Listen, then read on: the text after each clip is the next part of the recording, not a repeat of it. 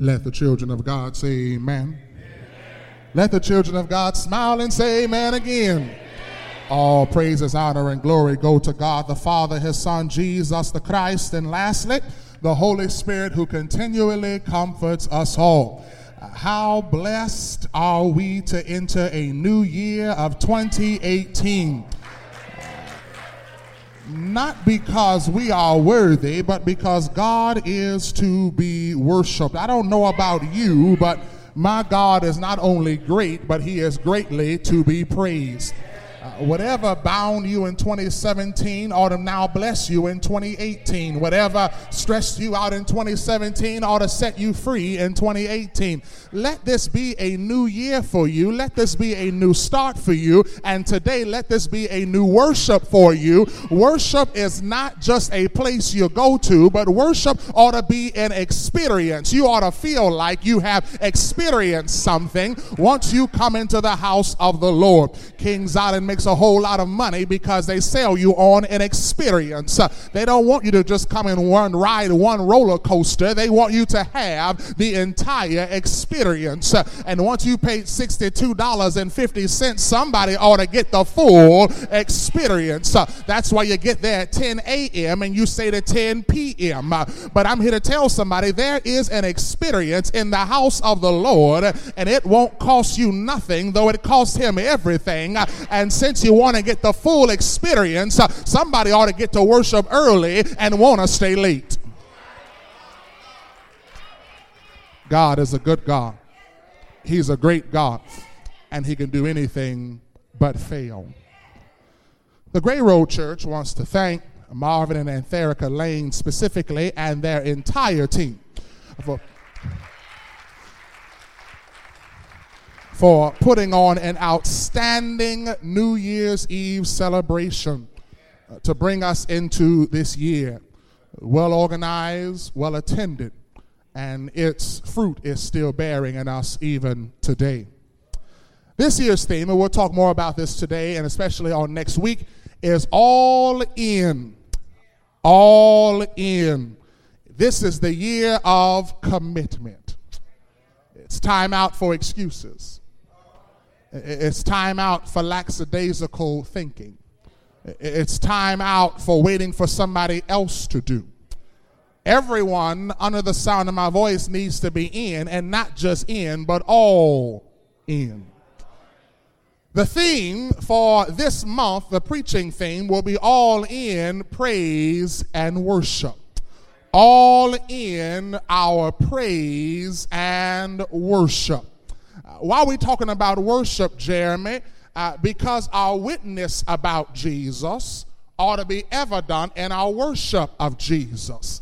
Let me say it again, somebody didn't like that. Our witness about Jesus ought to be evident in our worship of Jesus. Write this down, remember this, Facebook this, tweet this, whatever you want to do.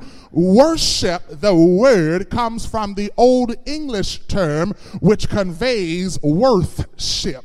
Meaning when I come to God and give him worship, I'm actually valuing God's worth in my worship.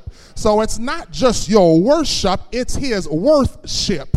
And by the worship that you offer, what is God's worth in your life?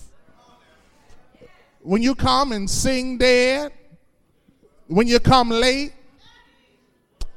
when you roll your eyes during prayer, when you're Facebooking and not about the sermon during the sermon, what is God's worth in your... Some of y'all like this already. Say amen when you can. You like worship. Long as it's talking about giving God the praise. You like that. But worship is worthship. What is God worth in your life? Meet me in the gospel according to Luke, chapter number 19. Luke, chapter number 19. We'll tabernacle there in the 28th verse. Luke 19, verse number 28. When you find yourself there, join us in standing and giving honor to the word of God. Luke chapter 19, verse number 28. Now, church, I know what I want to say, but I don't know what God wants to say. So work with me this morning. There's a lot in this text to unpack. I know all y'all want to jump to verse 39 and 40. But there's some things to unpack. Luke chapter 19, verse number 28. Here, Luke the physician records these very words. After Jesus had said this, he went on ahead, going up to Jerusalem. As he approached Bethpage and Bethany at the hill called the Mount of Olives, he sent two of his disciples, saying to them, "Go to the village ahead of you, and as you enter it, you will find a donkey's colt and or the colt of an ass, depending on your version. The donkey's colt will be tied there, and no one has ever ridden him. Untie him or loose him." Somebody underline loose him. "And bring it here to me. If anyone asks you, why are you untying it, say the Lord and or his master needs it." Those who were sent ahead went and found it just as he told them. As they were untying the colt, its owners, notice the plurality, asked them, "Why are you untying the colt?" They replied, "The Lord and or his master needs it." They brought it to Jesus, threw their cloaks on the colt, and put Jesus on it. As he went along, people spread their cloaks on the road. It's a textual transition here from preparation to exaltation. Verse 36, as he went along, people spread their cloaks on the road. When they drew near to the place where the road goes down the Mount of Olives, the whole crowd, underline, whole crowd of his disciples and or followers began to rejoice and or joyfully praise and or enthusiastically praise God in a loud voice. Why? For all the miracles or the mighty works that they had seen. Blessed is he who comes as king in the name of the Lord. Peace in heaven and glory in the highest. And then some of the Pharisees in the crowd said to Jesus, "Teacher, rebuke and or quiet and or gain control of your disciples." Notice what Jesus said. "I tell you, if they keep quiet, and or some versions say what grandmama used to say, if they hold their peace, then the stones or the rocks will cry out." If you have some time this morning, and yes, I'm going to take my time, I want to speak from the thought, the heart of worship. The heart of worship. You may be seated in the presence of the Lord. Let us go to God in prayer. Dear Heavenly, kind and gracious Father, we thank you for this day. We thank you for what has been, what is now, and what will be, as long as we keep our hand in your unchanging hand. Father, this time bless everyone under the sound of my voice. Father, help them to hear a word from you, even through your meager and menial servant. Father, bless your servant at this time. Father, put your anointing on me, the anointing that makes preaching easy. Father, consecrate me now for your work, Father, not because I am worthy, but because I am willing. Father, use the tablet of my heart and write down what you want your servant to say. Don't just speak to them, but speak to me and speak through me. Father, help us to worship you. Help us to magnify you. Help us to glorify you in this place. Father, bless the word. Father, bless your servant. Father, bless us all as your children. All these things we ask in Jesus Christ's name. Amen. The heart of worship. Here we find ourselves in Luke's testimony concerning the coronation of Jesus the Christ, as he has humanistically transformed and transported from manger to monarch. While Luke affords this text with scholarship, Luke's scholarship is lending a hand here, as this moment of majesty has several scribes as its witness, making Jesus' triumphal entry narrative testified of both synoptic and non-synoptic quality, as this occurrence is recorded in every single gospel that's constrained within the Holy Canon. The synoptics of Matthew, Mark, and Luke said that they saw and or heard of it. And even John's standalone gospel attest and give credence to the fact that Jesus, while still on earth, was recognized as king. The gospel writers paint Jesus as a king who reconciles his followers to a place of peace. A place of peace not of this world, but rather he reconciles man unto himself, utilizing the vehicle of his kingdom and his church. And the kingdom of God is one where its subjects are not forced, but rather its subjects are faithful. Luke's text, in addition to lifting up Jesus as our sovereign and conquering king, also shows us the responsibility of us as kingdom subjects. And the responsibility of us as kingdom subjects is for us to worship, for us to magnify, and for us to praise our King, for this is the heart of worship. This is the epicenter of worship. We must magnify and glorify and praise our King. May I introduce to you this morning that there is no worship without praise. There is no worship without adoration. There is no worship without magnification. For we ought to live our lives and conduct our worship with the main objective of lifting Jesus up. Nothing else matters when we come together if we don't lift Jesus up. And this text gives us the first glimpse of what that really means. For while Jesus was worshiped, even from the day that he was born, he has reserved the praise that he truly deserves from his followers until he, in fact, was ready to be king. But it was in this text, the moment that he was coronated king, the moment that he took his throne on the back of a coat of a donkey or on the ascent of an ass, that he allowed and bathed in the praise of his people. So much so that he rebuked those who rebuked the volume of the praise of his people. Because Jesus understood what they understood and what some of us fail to understand.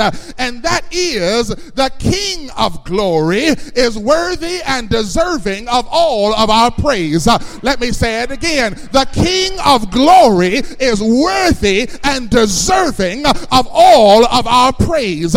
May I submit to somebody in the house this morning that you ought to put in work praising the Lord. When you come here, you ought to put forth an extra effort to let God know what his worth is in your life. Somebody ought to want to come to the church house and put in work when it comes to praising the Lord. You ought to be tired not from what you get from worship, but what you gave in worship.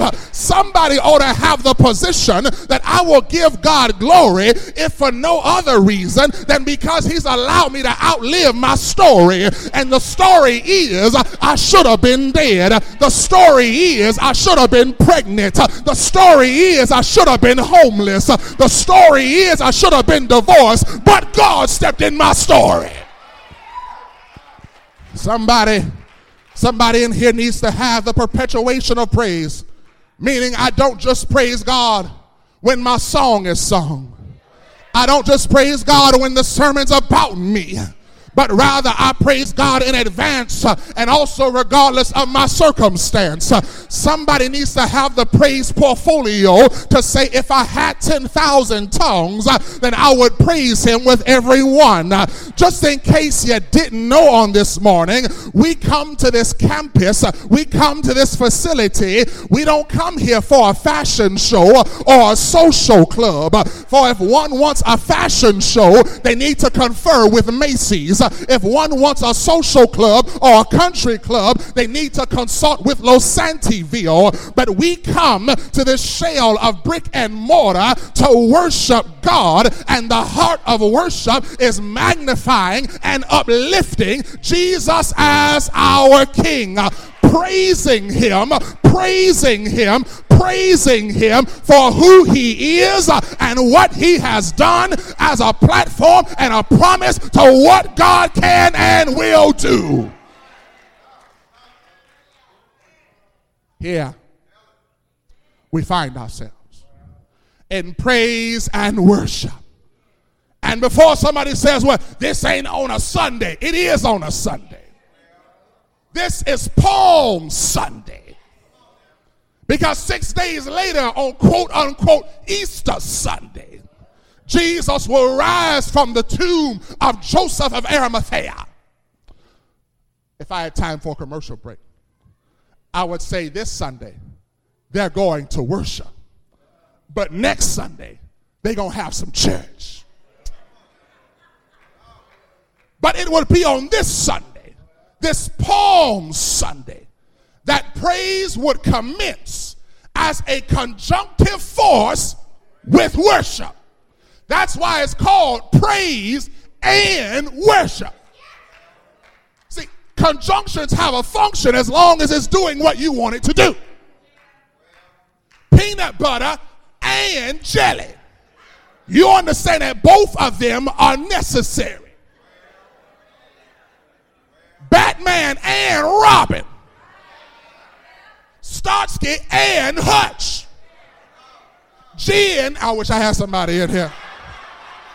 Make sure you know the importance of a conjunction. Health and strength. Praise and work. Have you met someone? They come to worship but they ain't got no praise. As long as they come together and be ritualistic, they're satisfied.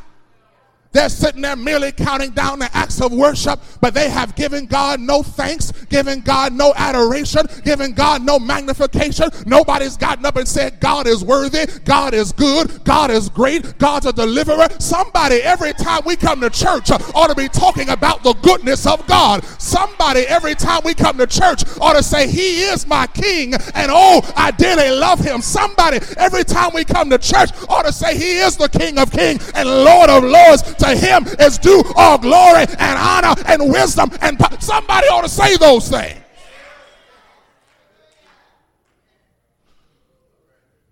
Notice that while Jerusalem was a place of worship, here we find, before they get to Jerusalem, that wherever the presence of Jesus is, praise and worship must then commence. Here we see God's people on what will soon be God's day, giving God worship, but not forgetting the aspect of praise. And it's here on the day of worship and before the person of worship that these followers of God and children of God exhibit the will of God, and that is to perform worship, but worship at its heart is praise. Knowing that contextually, those who fail to praise simultaneously fail to worship. And when it comes to my praise, God proposes that those who cannot relinquish praise, those who cannot relinquish what I require, can be replaced. Those who cannot relinquish what I require can be replaced. Now, church, I don't know about you, but things change for me when I come into the presence of the Lord.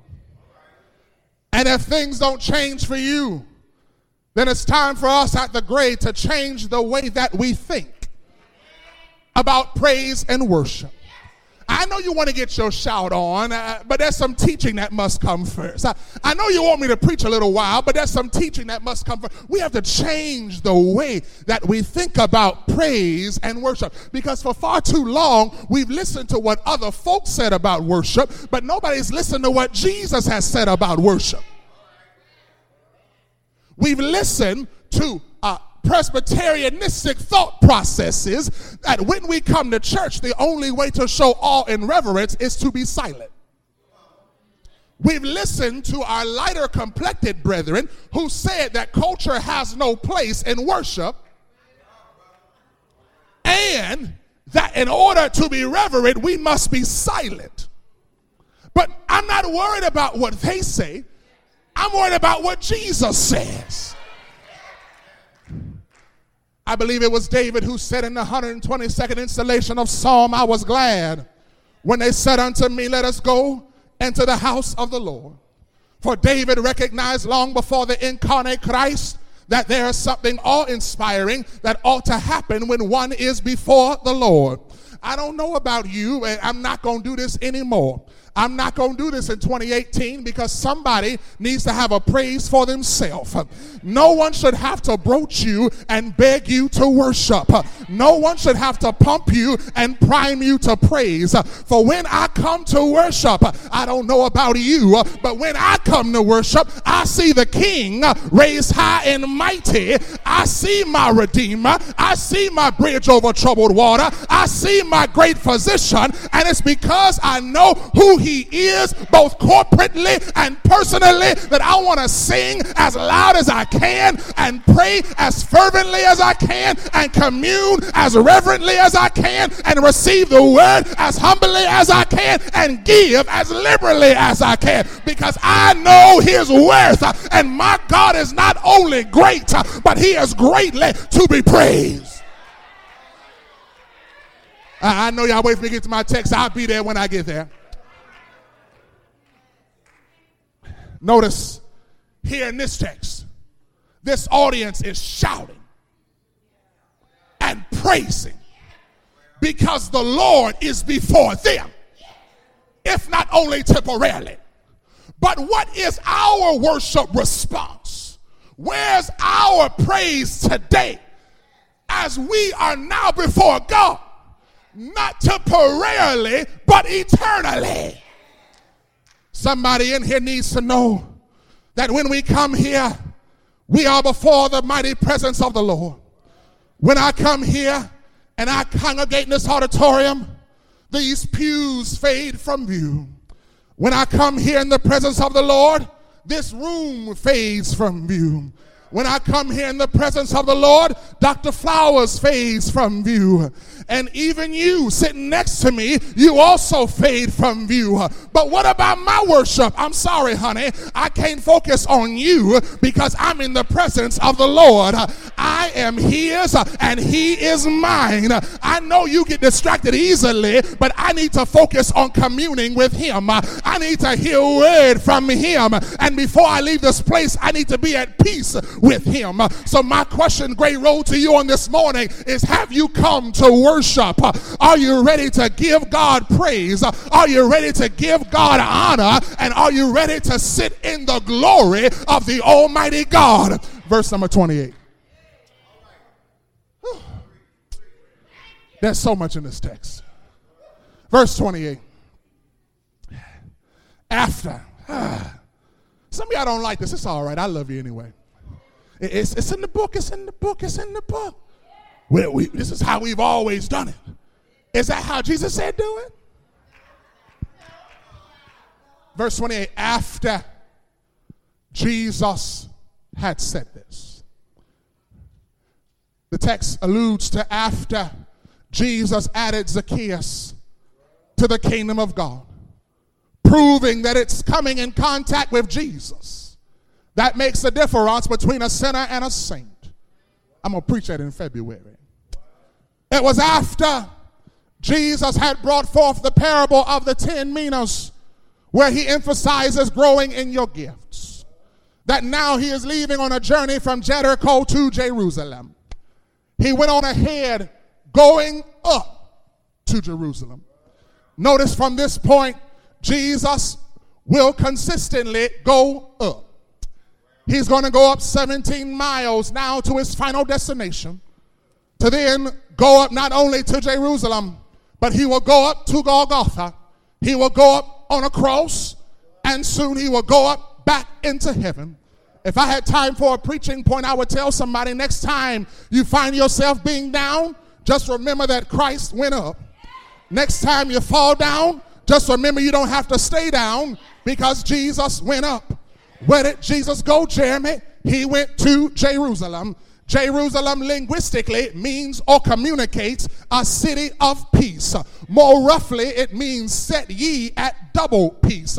If I had time on my way to verse 40, I would tell someone that Jesus was going to peace, Jerusalem, though it would cause him pain, crucifixion, but he knew that our peace meant his pain.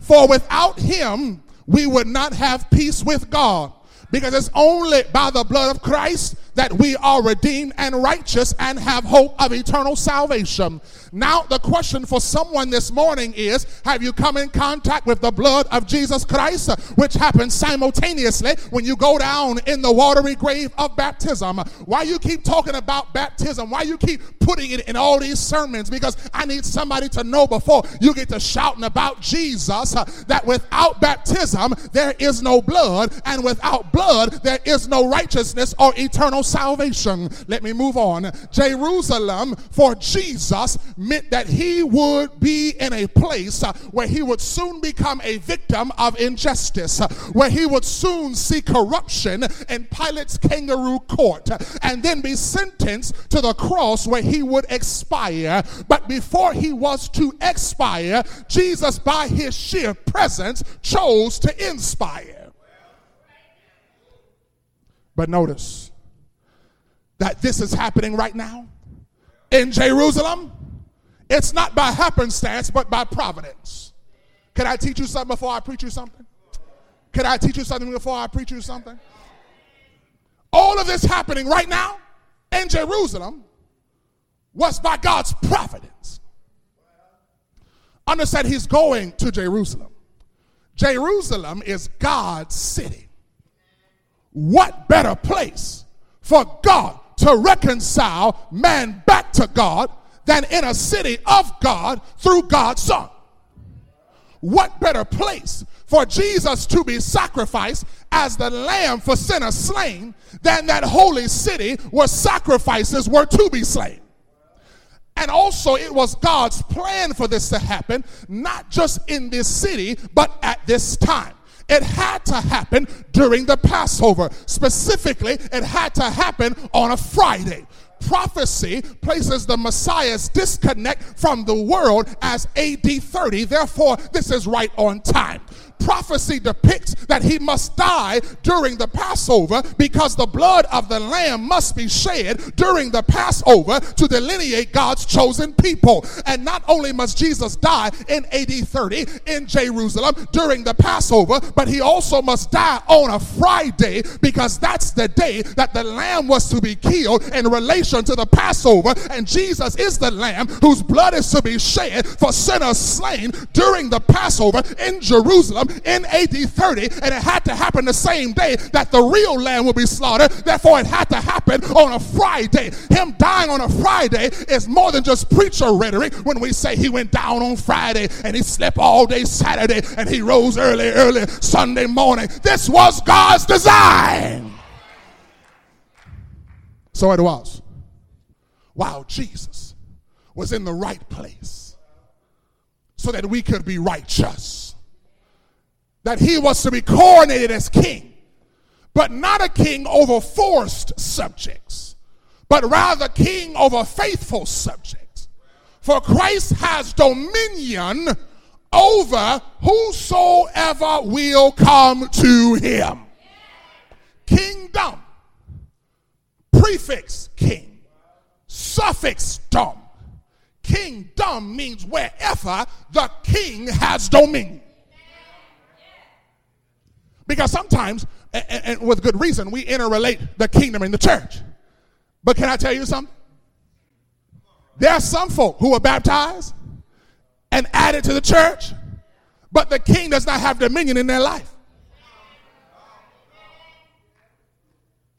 Everybody in the church don't operate in the kingdom, but everybody in the kingdom has place in the church. Okay, I wish I had somebody in here. The kingdom that Christ is bringing takes everybody. His kingdom has no lines of latitude and longitude. It has no borders. It has no ending of jurisdiction. And all of us who become a part of this kingdom, we're immigrants. But our path to citizenship is the same. And the path to citizenship in the kingdom of God is believing that he is. And belief is more than assent and acknowledgement. But this belief talks about surrender and submission and obedience that results in you participating in the death, burial, and resurrection of Christ, which is baptism. Now, meaning all men can come into Christ. All men can come into his kingdom. All men can come into his church. But they must do it before it's everlastingly too late. Because one day the borders to Christ's kingdom will be closed. There'll be no gate or fence to jump over. There'll be no bridge to cross, but there will be a lake of fire to suffer in. Verse 29. As he approached Bethpage and Bethany at the hill called the Mount of Olives, he sent 2 of his disciples, underline that, saying to them, go into the village ahead of you, and as you enter it, you will find the coat of an ass and or a donkey's coat. He will be tied there. What's special about this coat, Jesus? Nobody has ever ridden it. Now, I told you earlier, this narrative is in every single gospel, specifically the synoptic gospels of Matthew, Mark, and Luke. Notice Luke chooses to tell you only about the coat. But Matthew says not only was it the coat, but they took the coat and its mama. That's why Jesus sent 2 servants, because he had to get 2 donkeys. But only one is going to hold the Savior. How do you know that Matthew was correct, Jeremy? Because it's not new information. Zechariah the prophet said in Zechariah chapter 9, verse number 9, rejoice greatly, daughter Zion, shout, daughter Jerusalem. Why? See that your king comes to you, righteous and victorious, lowly. How is he going to come? How are we going to recognize him? He'll come riding on a donkey, on a coat, the foal of a donkey. But what's specific? No one has ever ridden this donkey. The donkey, for this purpose, was new and not broken in. Child of God, look at the narrative, the fresh narrative of Jesus. Jesus, the Son of Man, came from a new womb. Isaiah chapter 7, verse number 14. That's why Mary had to be a virgin. Not only did he come from a new womb, but here he's riding a new donkey on the way to a new tomb. All of which is necessary to make me a new man. So here Jesus is about to embark upon a donkey, and now the son is about to be placed on a son. Somebody missed your shout there. When you go get this donkey, I want you to do what? I want you to untie it, and I want you to loose it and bring it here to me. This ain't in my sermon, but it's in my spirit. Jesus couldn't use the coat until it was untied. There's somebody in the house this morning that Jesus wants to use, but he can't use you until you're untied and you're loose from whatever has you bound. Notice the donkey or the coat of an ass didn't buck him. That should have been its nature, because he's never been trained for a rider. But this coat submitted to Jesus. what's supposed to be honoring a coat of a donkey. If an honorary coat can submit to Jesus, then we in our ignorance and arrogance have no excuse. Just like this donkey, he untied you and I, he freed you and I for freedom, but the only freedom that you and I have in Christ is under the ridership of Jesus. For it's through Jesus Christ that even though I'm arrogant, even though I'm worldly, even though I'm honoring, even though I'm selfish, even though I'm used to going my own way, Jesus should be able to get on my back in this new year. Jesus should be able to untie me. Jesus should be able to loose me. Jesus should be able to have control of me. And just like that donkey, I have the ability to submit to him. And when I submit to Jesus, it's the same as this donkey coat submitting to Jesus, because as soon as Jesus became his owner, the donkey knew to trust Jesus for food, trust Jesus for water, trust Jesus for shelter. Wherever Jesus steers, that's where I'll follow. Wherever he leads, that's where I'll go. Get the donkey and bring it here. If anyone asks you while you're untying it, tell them the Lord needs it. I will not only provide the blessing, I'll also provide the naysayers. I'll provide those in your life who will say, why do you need it? But not only will I provide the blessing and the naysayers, I'll also provide the solution. Because the solution to every problem is the Lord's needs. The Lord needs it. Those who were sent ahead went and found it just as he told them. As they were untying the colt, its owners, plural, if I had time to tell you, this actually depicts a visual of poverty. Because some would say, well, maybe it's a husband and wife, but women don't own anything in this time of antiquity. They are property themselves, which means the plurality of owners symbolizes possible multiple males. I wish I had somebody. And it's a whole situation of poverty, Deacon Brayton, when you got to get with somebody else to own a mule. Say amen when you can. If you can't own a donkey by yourself, we're looking at poverty and sharecroppers. Brother Barry know what I'm talking about. We're looking at sharecropping. The owners say, hold on, wait a minute, that belongs to us.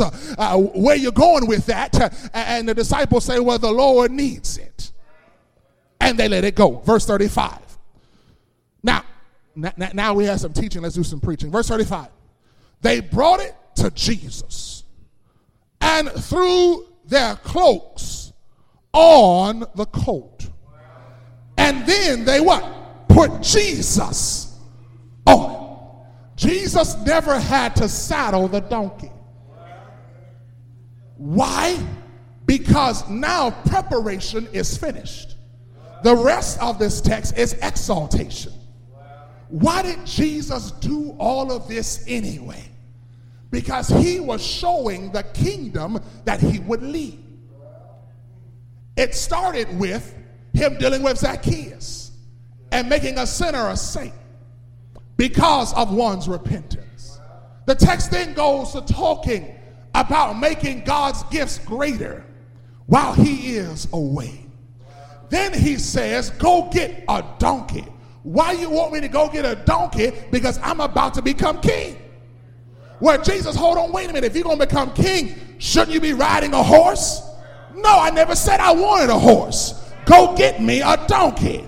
You must have not read Zechariah. Zechariah said, I'm coming to Jerusalem on a donkey. And I want you to not only get a donkey, I want you to get a baby boy donkey. Because it's going to be a baby boy who brings me into prominence, knowing that my prominence started with me being a baby boy. They brought it to Jesus. They threw cloaks on it. Why? Because from this point forward, they're going to view him as royalty. So they do what kings deserve. And when kings are coronated, oftentimes, as we see in 2 Kings chapter 19 with Jehu, they would enrobe the writing vessel with cloaks, and they would spread things in front of it, i.e. palm branches, that's what John says, and or their cloaks, that's what Luke and Matthew say, and they put it in front of Jesus so that Jesus has a carpeted ride. Jesus is not going to touch the ground again, because the people are going to put all that they have before him. So when I recognize that he is my king, I ought to put all before him. Okay, kingdoms of antiquity, they would have what we know as thrones in a castle or a palace. Thrones would be purposefully higher than the floor around it, because the thought was whenever subjects come to visit the king, that they will always be standing or sitting at the king's feet. Jesus says, all right, go get the donkey. Why? Because that's going to be my throne. The donkey's going to be your throne? Yes. And wherever my throne is, I want you to be at my feet. So therefore, they take off what they have, they put all that they have, and they put it before the king at his very feet. If I were to translate this into worship, I would say, when we come here and we recognize God as king, we ought to put everything that we have before the feet of Jesus. Why we got to sing so long? Why the sermon so we here for 2.5 hours? So what? Put it at his feet. Change your attitude. This ain't in my notes, but it feels good right here. Don't just praise God in worship. Praise God for the whole worship. It's bad enough somebody came late, then you got the audacity to leave early. Can I tell you something I observed, Sister Heron? Folk love to sing before the sermon, but after the sermon, the singing falls off. I don't know why folk get tired after the sermon. You would think they preach. Say amen when you can. They don't want to sing no more. It's quiet in here. Put everything that you have at my feet. Well, Jesus, hold on, wait a minute. Why are you getting on a donkey? I'll tell you why. Kings ride horses when they're coming for war. Kings occasionally rode donkeys when they were coming in peace. Put me on my throne. Put me on a donkey.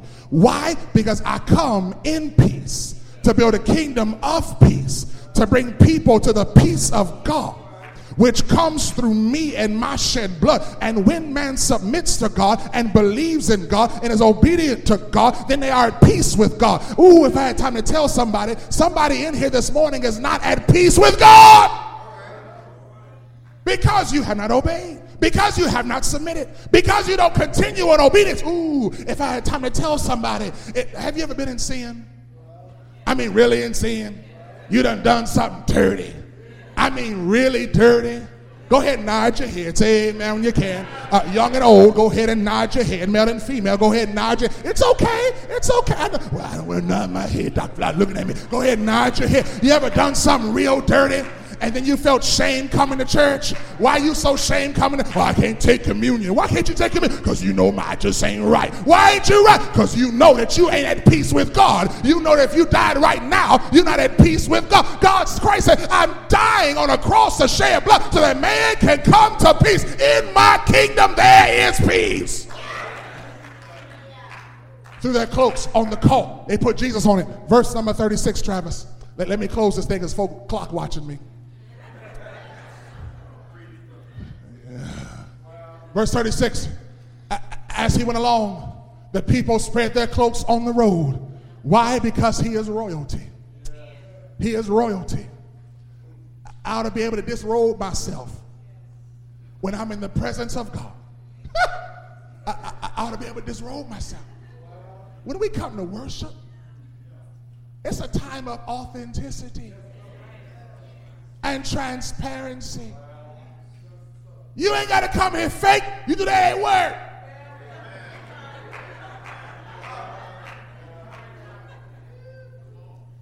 But when I come before the presence of God, he know who I is. Well, if I do that, then everybody else at church, I don't care about them. they spread their cloaks. They disrobed themselves in the presence of God. Verse number 37. In verse number 37, the text says, when they came near to the place where the road comes down to the Mount of Olives, the what? Whole crowd. The whole of disciples.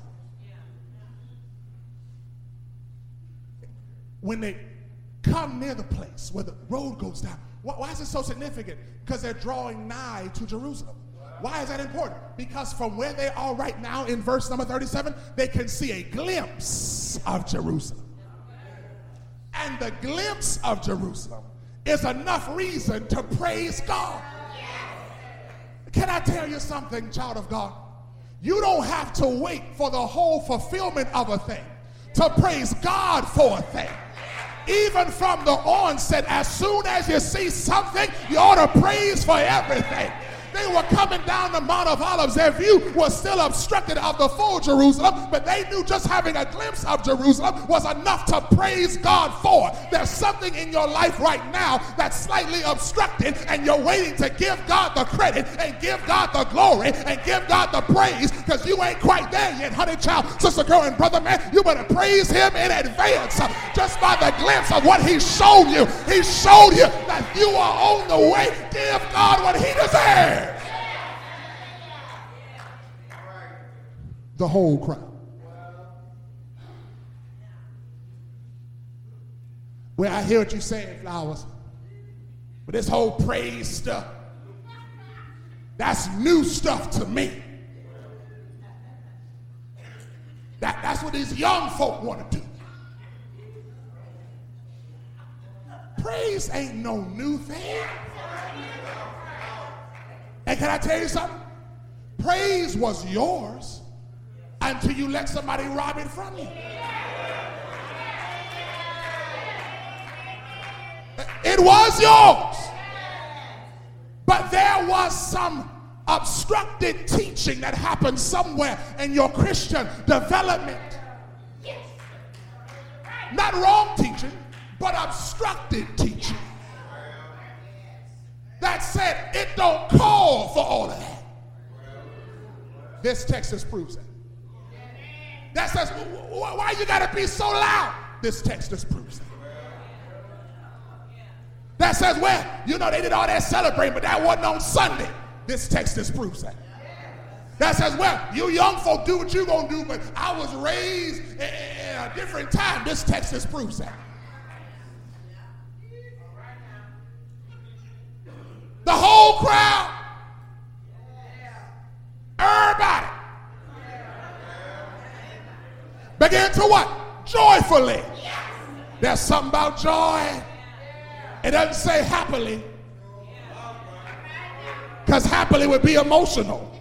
That means I only praise God when I'm happy.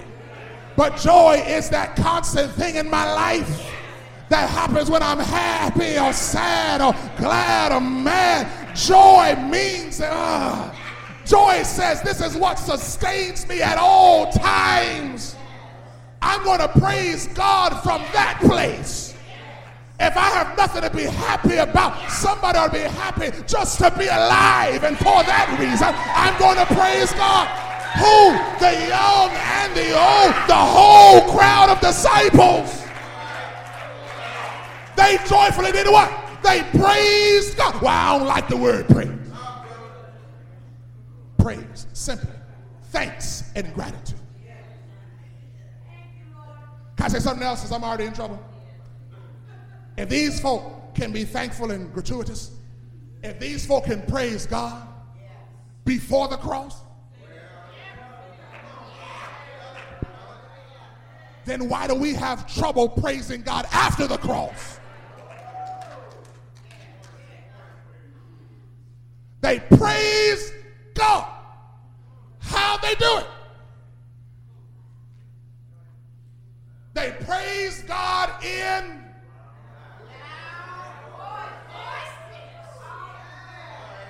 let's try it again, because some of y'all missed the point in the last 38 minutes. To praise God in Oh, that's almost where I want it to be. To praise God in what? That's how loud it should be when we sing it in this church. That's how loud it should be when you receive the word in this church. Now, let me tell you something. Loud voices was their expression. Loud voices is not everybody's expression. But everybody in here has an expression of praise. And you better find it. Because God has been too good. For somebody, you ever just sat and had silent tears? That's your praise. You ever nod your head like it's about to fall off? That's your praise. You ever point your finger? That's your praise. And I'm not going to crucify you for crying. I'm not going to crucify you for nodding. I'm not going to crucify you for pointing. I'm not going to crucify you for patting your feet. So why in the world do you have a problem with my expression, but don't nobody say nothing about your expression? But there is a biblical expression where somebody in the text came in the presence of God on a Sunday, and they said loud voices, it don't take all that. Why y'all acting like that? For all the miracles that they had seen.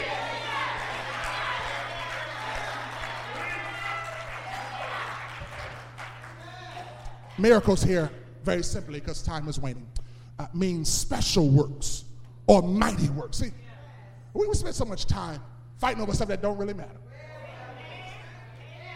I tell you, God has done a miracle in my life. We don't believe in miracles. No, you don't believe in miracles. No, don't put that on me. I've seen God act in a special way. I've seen God act in a mighty way when before there was no way. And if you don't believe me, ask Chase Bank every month when I have more money than I have more. If you don't believe me, ask me about when I went in the hospital and they said there was no way you're ever getting out or ever getting better, and I'll show you that God still works miracles. If you don't believe me, tell me that when you said the baby inside me would die but now it's living and it's thriving, you tell me there ain't no miracles. You tell me when I should have been divorced 20 years ago but we're still married and things got better, that miracles don't exist. You tell me when I used to be a thug and used to be a gambler and used to be a drinker and used to be a whore.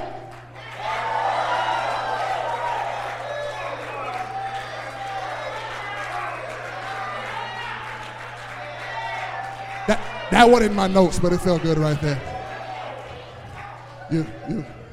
You run that back on 3-second delay for Bishop Barry. Say amen when you can. You didn't hear that last 4 seconds. Now, you tell me. When I was doing all that now I can't be this. And I'll tell you that God is a miraculous God. And that's why I come here and joyfully praise him in loud voices. And I'm sorry, it's not you, but it was everybody in the text. So I just feel like I have to get in where I fit in. I know the miracles, and not just miracles that I heard about. These are miracles that I have seen. They have been verified. Now, contextually, there's some of these people who have seen Jesus do things. They saw him heal Bartimaeus. They saw him bring Lazarus back from the dead. But I'm going to tell you, I've seen Jesus bring things back in my life from the dead. I don't know why you praise him, but I know why I praise him. Verse 38, let's end this thing. Verse 38, Travis. They say, blessed is the King who comes in the name of the Lord. Now, before somebody try to take this out of context, praise is part of worship. But nowhere in this text was there out of order praise or unorganized praise. Well, that means, Doc, you say I can jump up and run around the building 7 times. That's not what this text says. These people praise God from where they've been, but they all magnify the same thing. And even here, they're doing it in unity. They're saying what? Blessed is the King. I like what Matthew does with this text and what Luke or Mark does with this text. They say, Hosanna, Hosanna. Blessed is he who comes in the name of the Lord. Hosanna means glory. Glory, glory. Blessed is the King. We now recognize him as King. We've been waiting for him to finally say he was King. We've been following him all this time. Remember, after he fed the 5,000, they wanted to take him by force and make him king. Jesus said, no, it ain't my time yet.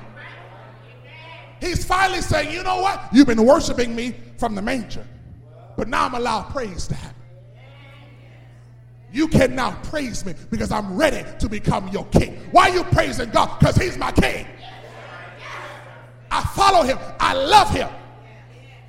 There ought to be something special. I promise you I'm almost done. There ought to be something special when you come before the presence of the king.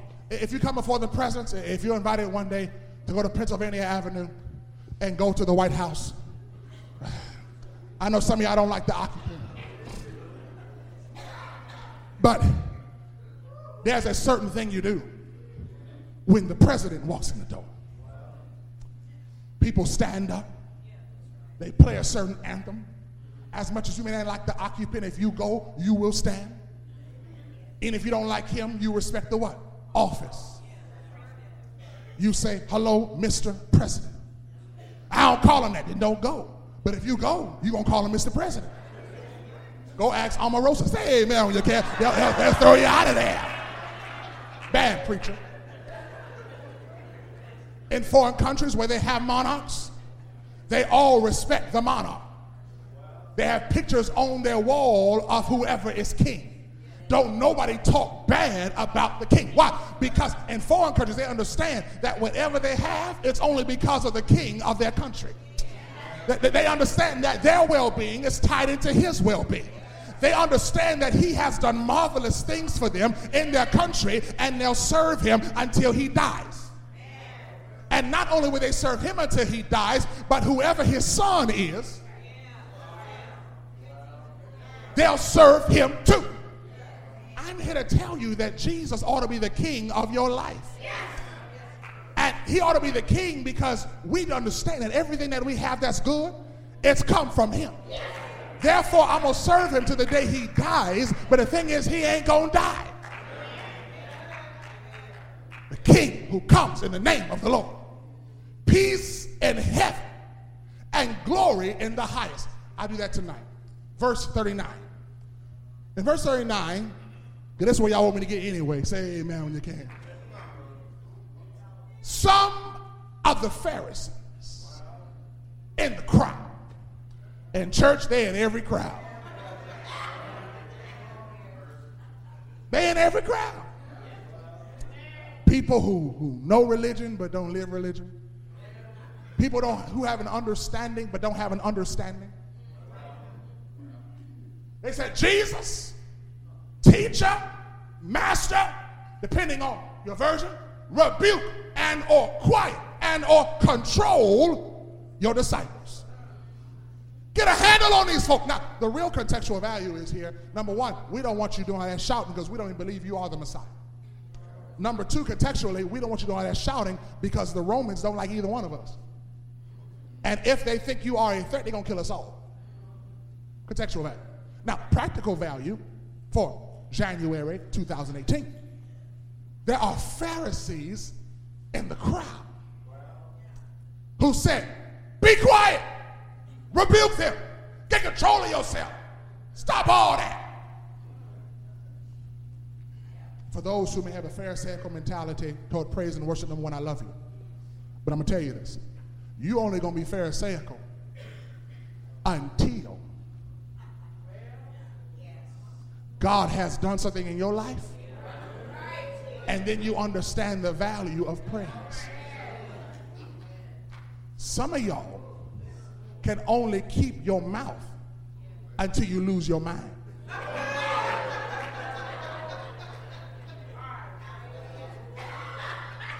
when God has taken you there and then brought you back, you'll see something come out of you that you ain't never seen before. When you thought you were pretty and perfect, and your children did everything under the sun and took you to the brink and brought you back, now you're coming here, we looking at you crazy. When you've had that health scare, or that car accident, or that marital situation, or that financial situation, and God has brought you there, but he's also brought you back. Pharisees say, be quiet, control these folk, rebuke them. Verse 40, and I promise you we're done. Verse 40, Travis says, I tell you, he replied. I tell you. Tell them to be quiet. I ain't doing that. I'm going to tell you something else. Can I ask a question? You might not like this, but it's in the text. If he can't keep them quiet, then who are you to keep them quiet? Now, I'm not talking about a disorganized atmosphere where folk do all kind of crazy things, because I've told you before and I tell you again, the Holy Spirit does not make you act up. Well, you know, I got to give God praise. I got to run around here. I got to foam at the mouth and roll on the floor. No. The Holy Spirit don't make you act up. It makes you act right. But when my people are giving me praise from the deliverance, when they're calling me king, they're worshiping me as Lord, they're adoring me, they're magnifying me, I can't keep them quiet. And if they had the audacity to dare be quiet, I would replace them and make the stones cry out. And I ain't done nothing for the stones, but I've done everything for you. Cry here actually comes from the Greek word scream. I can make what I haven't done nothing for scream. All they do is exist. But I animate life in you. I give you breath for the whole purpose of worshiping me, praising me, and magnifying me. Don't you know, and I'll close, that we were created for no other purpose than to worship God. Yeah, you might be an accountant, but you were created to worship. I created you to give me glory. But you're so busy with every other objective that you forgot your first objective. You are my instrument. What are you trying to do, Jeremy? Change the way that we think. How you do that? By teaching. Well, I don't like that. I understand.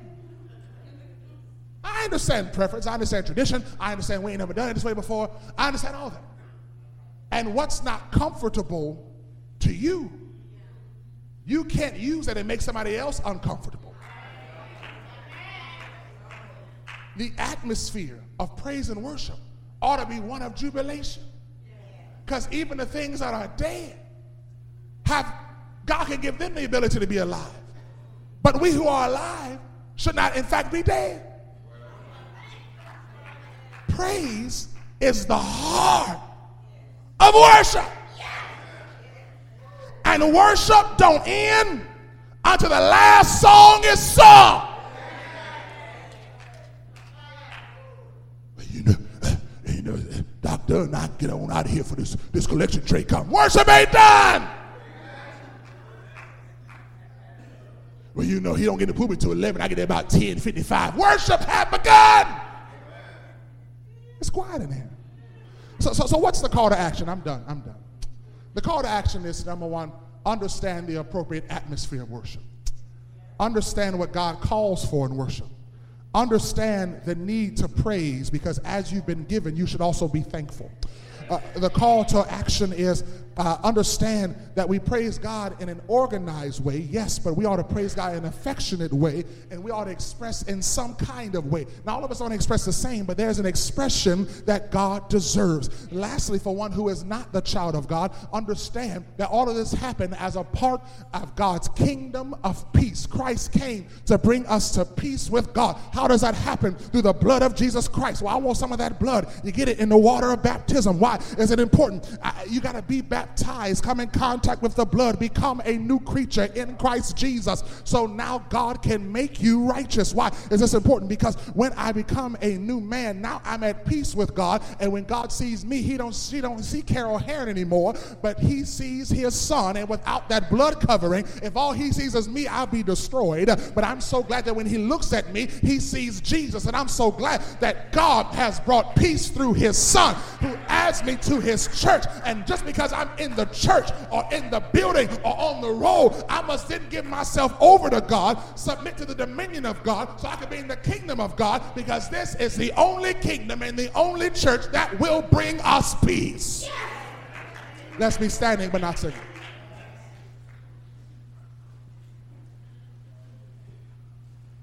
I know I gave y'all a whole hour today.